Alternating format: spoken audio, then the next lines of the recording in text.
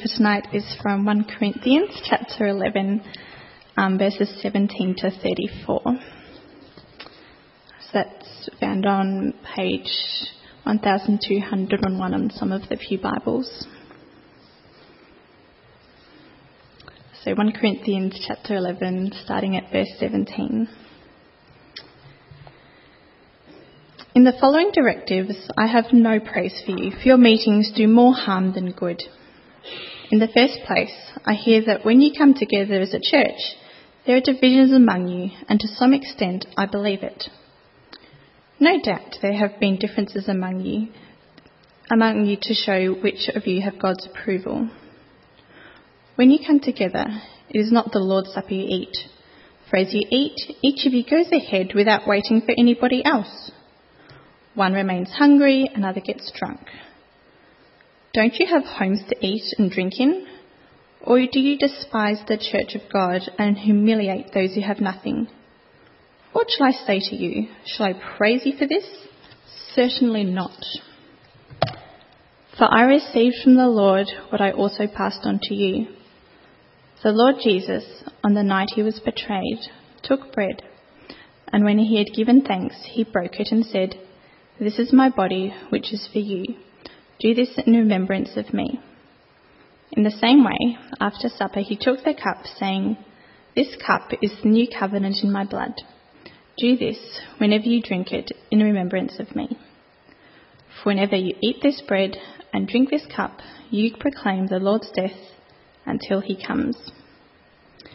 Therefore, whoever eats the bread or drinks the cup of the Lord in an unworthy manner will be guilty of sinning against the body and blood of the Lord. A man ought to examine himself before he eats of the bread and drinks of the cup. For anyone who eats and drinks without recognizing the body of the Lord eats and drinks judgment on himself. That is why many among you are weak and sick, and a number of you have fallen asleep. But if we judged ourselves, we would not come under judgment. When we are judged by the Lord, we are being disciplined so that we will not be condemned with the world. So then, my brothers, when you come together to eat, wait for each other. If anyone is hungry, he should eat at home, so that when you meet together it may not result in judgment. And when I come, I will give further directions." This is the word of God.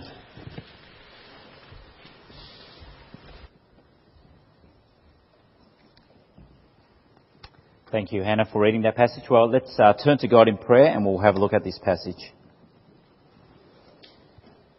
Heavenly Father, you tell us that you love this church. You love this church more than we do or ever could. But we pray, Lord, that you might use us all to love this church as you would. Help us to be united in the faith. And we pray, Lord, that our time together and as we reflect on these words will be built up in Christ. And we pray this in Jesus' name. Amen.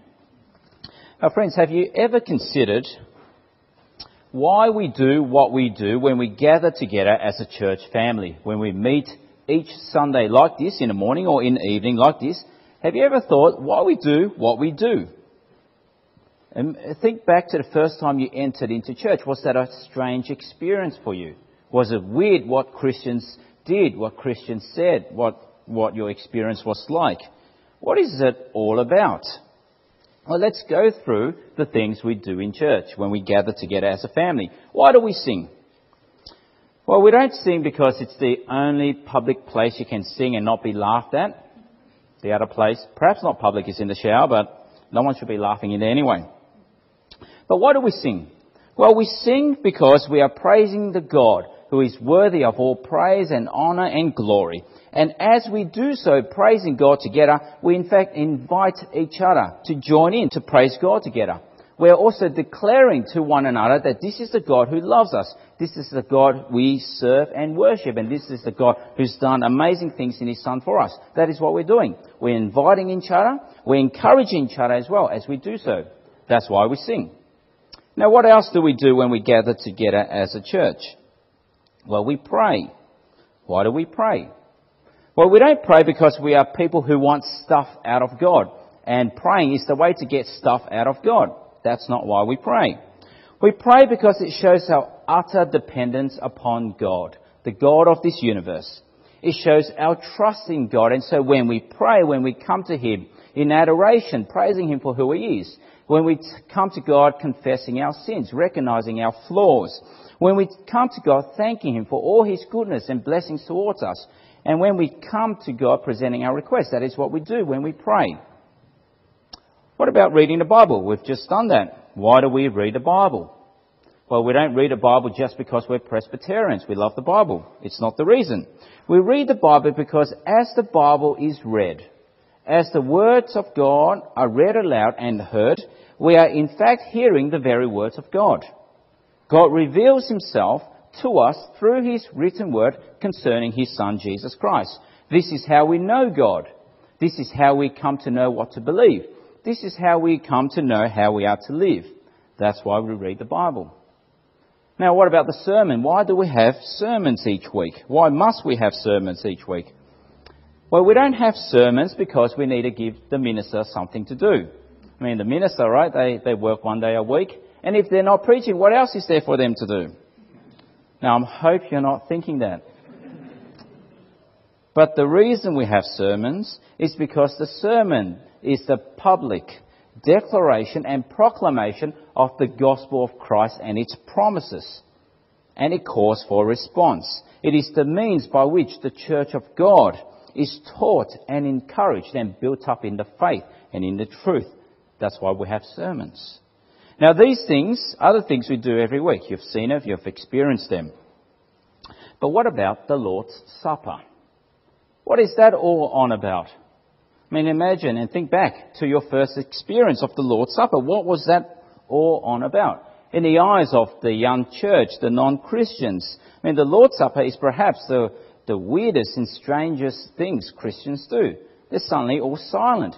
And they're suddenly eating something and drinking something. What's all that all about?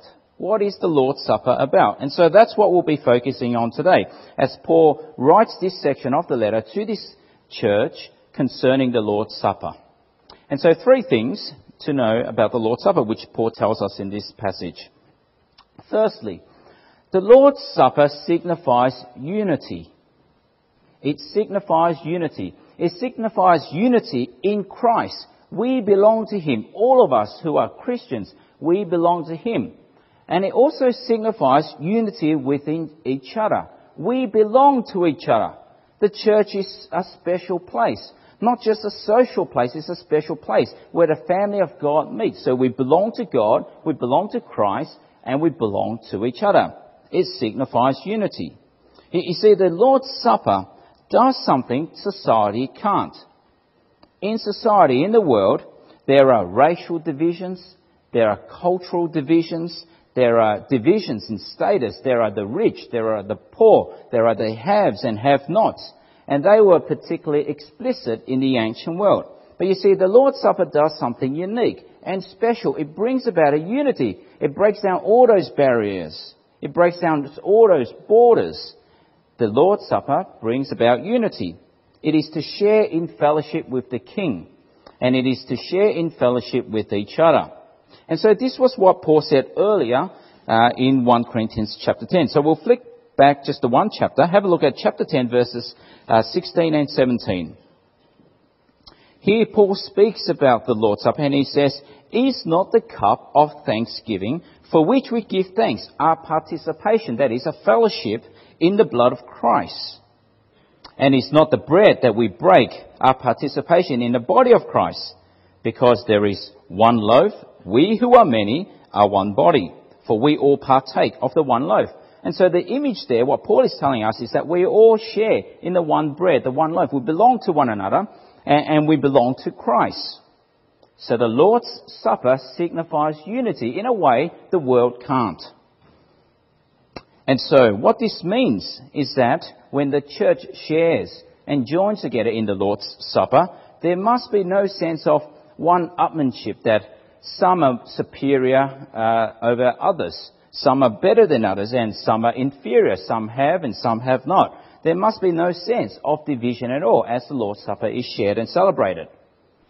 And guess what? Well, that was exactly what was happening in the church in Corinth. What Paul says here now was extremely damning. Devastatingly damning. He says to this church, you guys have got it wrong. There's no good in you when you meet. Look at what Paul says. He's got no praise for them at all. The church gathering, which is meant to be a place, a time where the church is in joy and in celebration and united in love and built up. This church, well, their times together were times of disunity, times of breaking down and tearing down. And so look at what Paul says, verses 17 to 19. In the following directives, I have no praise for you. I mean, that is damning. Paul says, there's nothing good to say about you at all. For your meetings do more harm than good. I mean, just imagine that. Going to church should be a time of great encouragement, of building up, of preparing us for the week ahead. But these guys, they will probably walk away from church more depressed than they were when they arrived. And then verse 18, Paul goes on. In the first place, I hear that when you come together as a church, there are divisions among you. And to some extent, I believe it. No doubt there have to be differences among you to show which of you have God's approval. And so there were those in the church who did right, but it seems from this that the vast majority didn't. You see, what was happening in that church was that the social classes, the divisions in society, they were also brought into the church. They were not meant to be in the church. There was meant to be unity in the church. You see, the Lord's Supper was a meal that was shared, a feast that was celebrated. They sat down, they ate, and they got full together. But here, those times were times of division and humiliation.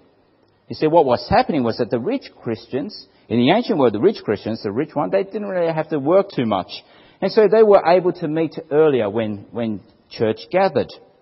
And so these rich people, they stuffed themselves up with food, with the fine food.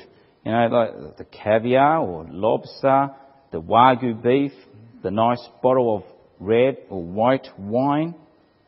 But then the poor Christians, many of them were slaves who became Christians. Well, they couldn't come to church when the rich arrived. They had to work. And those who were slaves, they couldn't knock off work when they wanted. They had to serve their masters. They had to do all their duties at their home, at their house, cooking and cleaning. And only after all those duties were done could they go off to church. And so when they arrived, what did they find? Well, they found that the rich have already gathered. And they were stuffed with food. And they were drunk. And so they, the poor, were humiliated. They were despised. They were looked down upon. There was no sense of fellowship. The Lord's Supper, the gathering of the Church of God, was meant to be a time of joy and celebration and unity.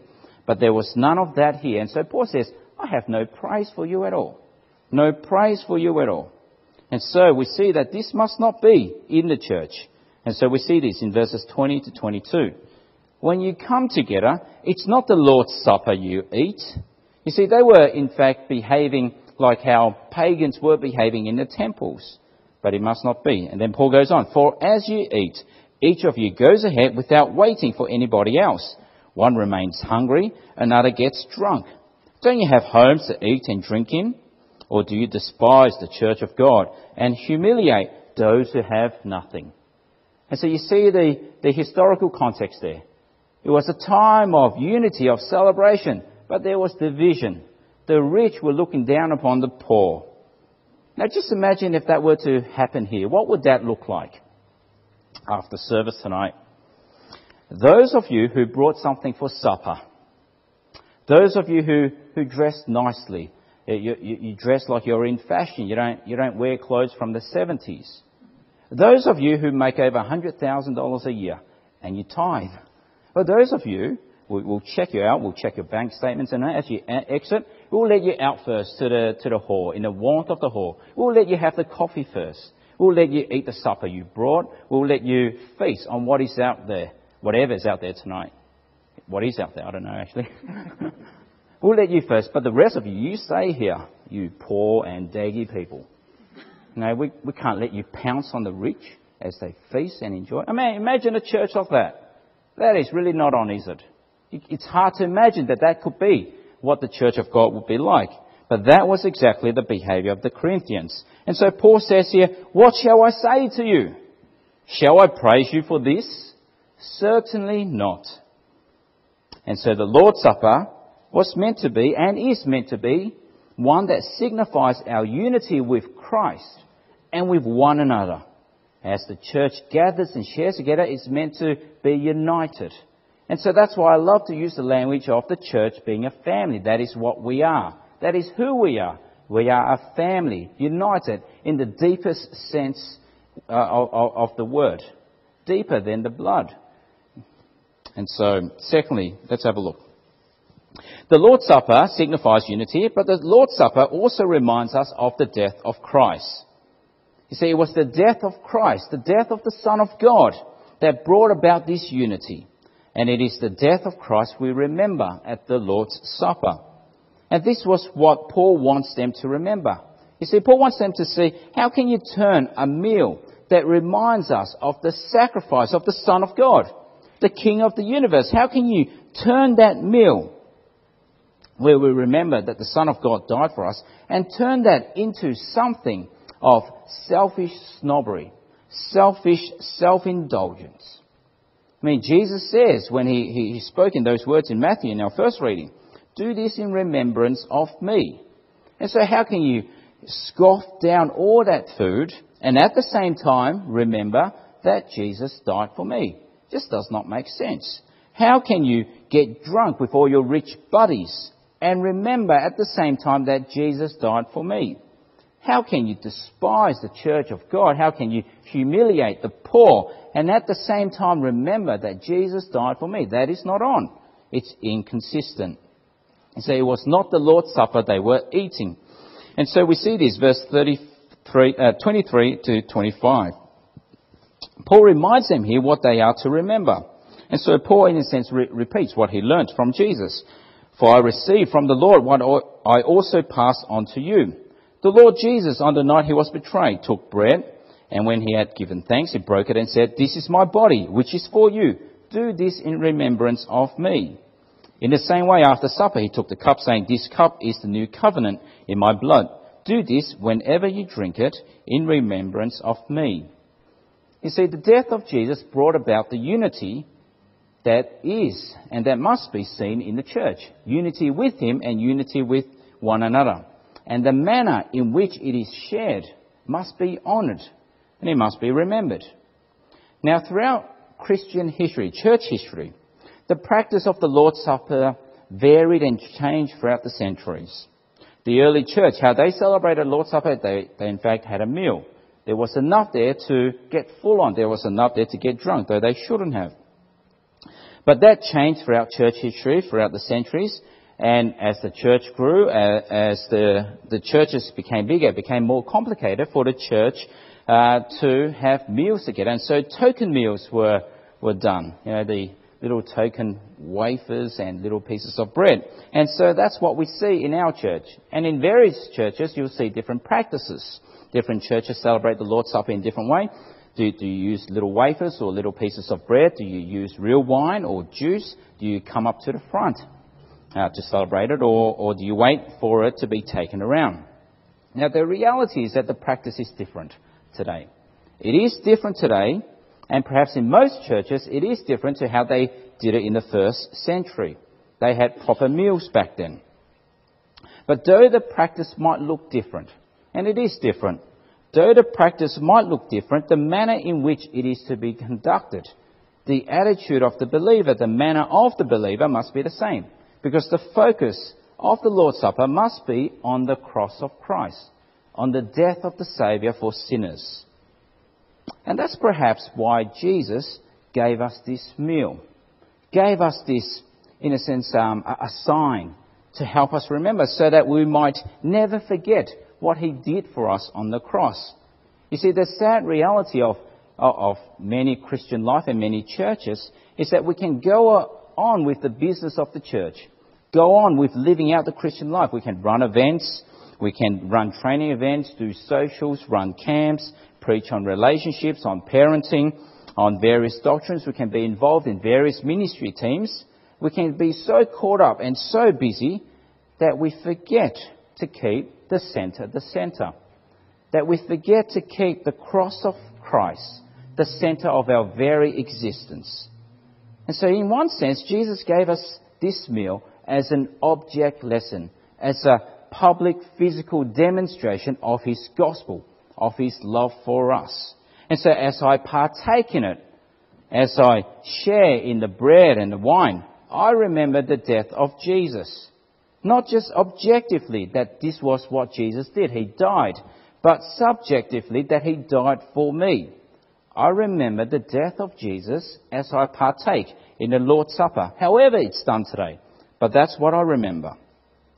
And so when the Church of Christ does do that, we are doing something together, and that is we are proclaiming together the Lord's death until he comes. You see, more than just remembering that Jesus died for us, it's also a meal of anticipation until he comes. Do you notice that? It's a meal looking forward to a time when we will no longer need to remember, because we'll be at the very banquet in heaven, in the very presence of Christ himself. And so we see this in verse 26. For whenever you eat this bread and drink this cup, you proclaim the Lord's death until he comes. And so the Lord's Supper, it signifies unity, and it reminds us of Christ's death for us until he comes. Now finally, the Lord's Supper demands our self-examination. Have a look at verses 27 to 28.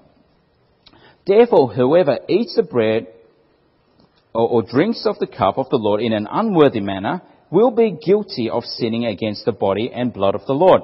A man ought to examine himself before he eats of the bread and drinks of the cup. You see, there's a proper attitude in the gathering of the people of God, in the fellowship of the Lord's Supper. There is a worthy manner and there is an unworthy manner. There is a proper way to approach it, and there is an improper way to approach it.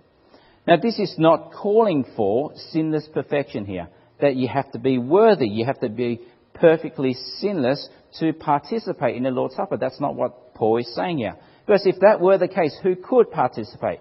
There is no one perfect. There is no one who is worthy of God's grace. There is no one worthy of the death of Christ. You see, what this is saying is that we don't participate in the Lord's Supper where I claim that Jesus died for my sins.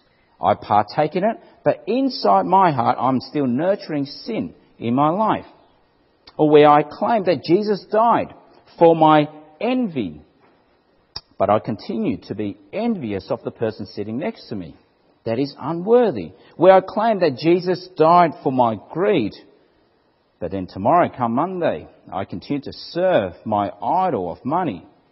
Where I claim that Jesus died for my hatred, but I continue to feed my hatred for that person in the church. You see, that is to eat and to drink in an unworthy manner. It is to make little of the death of Christ. It is to diminish its value.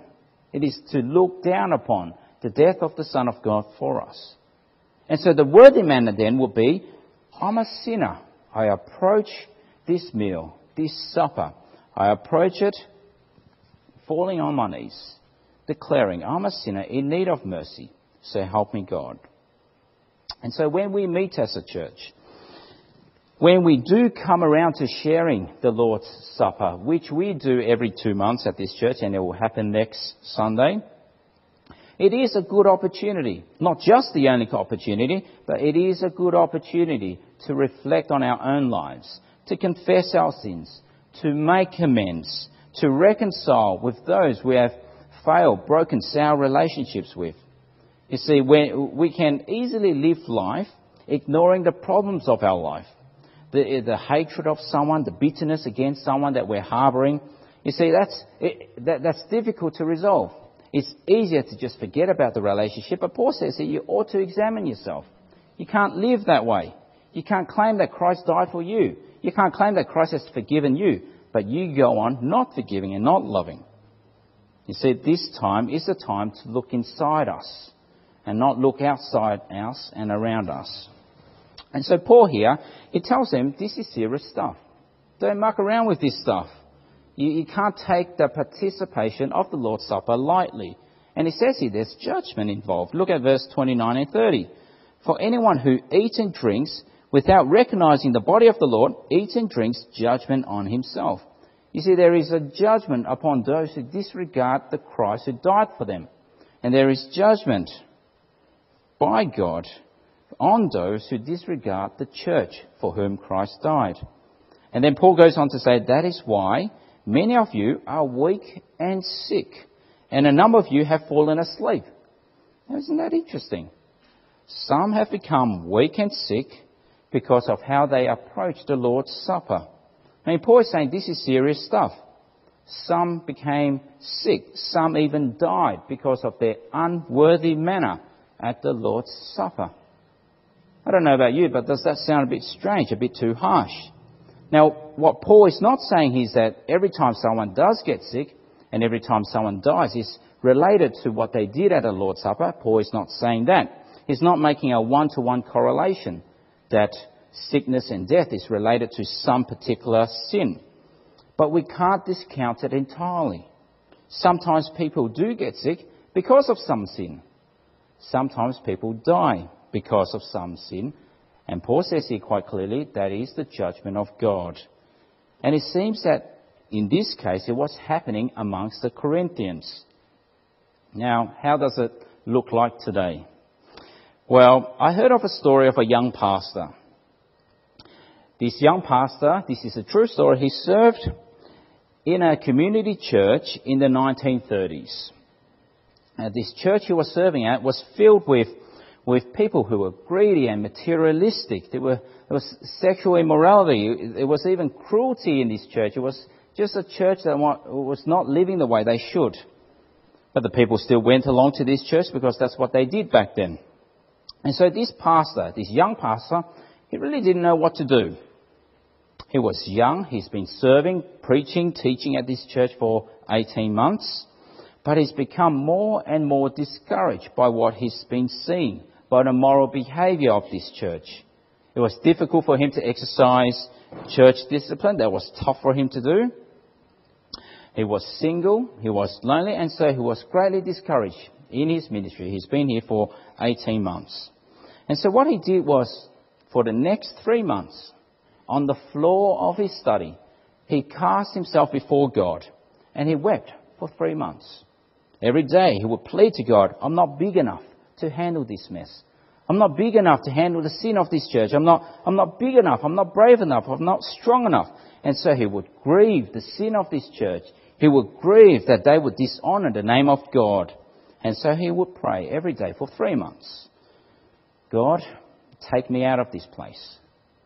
Or send someone who is more powerful and stronger than I. Or God, you fix it up. You clean up this church. And you know what happened after praying for 3 months like that? Over the next 3 months, in the congregation of a bit over 200 people, he had 34 funerals. 34 funerals. And in the next year, he baptised 200. Now, I hope you're glad that I'm not praying such prayers about this church. But sin is serious, isn't it? Sin is serious. Must never be taken lightly. And so Paul says now, examine yourself. Judge yourself so that you won't be judged. Wait for one another. Express, show unity in the church so that your church gatherings won't be one of judgment, but one of blessing. And so he says in these final verses, 31, but if we judge ourselves, we would not come under judgment. When we are judged by the Lord, we are being disciplined so that we will not be condemned with the world. So then, my brothers, when you come together to eat, wait for each other. If anyone is hungry, he should eat at home, so that when you meet together, it may not result in judgment. And when I come to you, I will give further instructions. And so the Lord's Supper, it demands self-examination. The Lord's Supper reminds us of Christ's death for us. And the Lord's Supper signifies our unity with Christ and with one another. And so you see, the Lord's Supper, though it might look strange in the eyes of visitors, in the eyes of non-Christians, it is good. It is for our good. It is in fact even good for the visitor. It is in fact even good for the non-Christian. Now, I'm not sure if you ever felt you've invited your friend along or family member who's not a Christian, and it's a Lord's Supper Sunday. and you're cringing inside. They're going to think this is strange and weird. You know what? If you are a non-Christian tonight, and if you do witness the Lord's Supper, it's meant to give you a little glimpse of the gospel message. It's an object lesson of the gospel. It is a demonstration of what Christ has done for his people. You see, what you're witnessing when you see as an outsider, when you see the Lord's Supper, what you're witnessing is a group of Christians who are fully aware of their sins, of their failings, of their brokenness. You're witnessing a group of Christians who are fully aware of their utter unworthiness before God. But when they come and join and share in the Lord's Supper, when they celebrate the Lord's Supper, they are acknowledging their complete dependence, their utter trust in the grace of God, when they remember the death of their Saviour for them. And so even for non-Christians, it is for you to see and observe, because when you see what Christians are doing together, you're getting a glimpse of the gospel. And so what the Lord's Supper does for non-Christians is that it serves as an invitation, that you too might search your own heart and see where you stand before God. It's an invitation for you to come as well, to join in and to call upon Christ as your Saviour as well. But what about for the Christians? Well, for you Christians here tonight, we must remember what the Lord's Supper signifies. It signifies a unity brought about by the costly death of the Son of God. And so we must never undermine that. We must never destroy that unity. But you see, this unity is not just something we show and display at the Lord's Supper. It's not just for that time. It's not just every 2 months when we share in the Lord's Supper. That's the month, that's a week that we show unity in the church. You see, the way we conduct the Lord's Supper today, where we in fact eat the little piece of bread, and when we drink the juice at the very same time. Do you notice that? We eat and drink at the very same time. It's actually very hard to show this unity and division when we share in that way. But you see, the unity and fellowship brought about Christ by his death must be shown all the time in all gatherings of the people of God. Not just at the Lord's Supper. That's meant to display it explicitly, but it's not just for then. This unity we have with Christ and with each other is meant to be displayed each week and each time we gather at growth groups, at youth group, at Sunday school, at church, each week, all the time. And so questions I have for all of us tonight. Questions we must all ask ourselves as we gather together as the people of God. Are there people in church you avoid? That will be disunity. Are there people in church that you would never bother to speak to, let alone care for or love? That will be disunity. Are there people in church where you think you're better than, and so it's not worth giving any of your time or attention to? Well, that will be a display of disunity. And so just have a look around. I want you to have a look around. Do you actually know everyone's name in just this gathering? I mean, this is not the complete church gathering, is it? But do you know everyone's name here? Maybe not. But do you want to know everyone's name here? Well, you should. We are united in Christ. We are united with one another. We share this amazing fellowship which society cannot offer. This is what we want for us. This is the family of God. This is the family that will survive beyond the grave. Now, thinking over my time here at this church for the last couple of years, I do believe that God is doing wonderful work in our church, in our midst.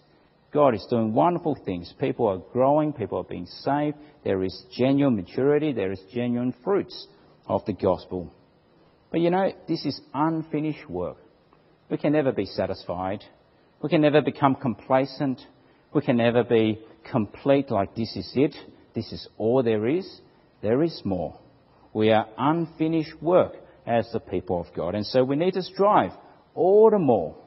We need to strive all the more with the help of God to express our unity in Christ and with one another in ways that are so countercultural but are so beautiful.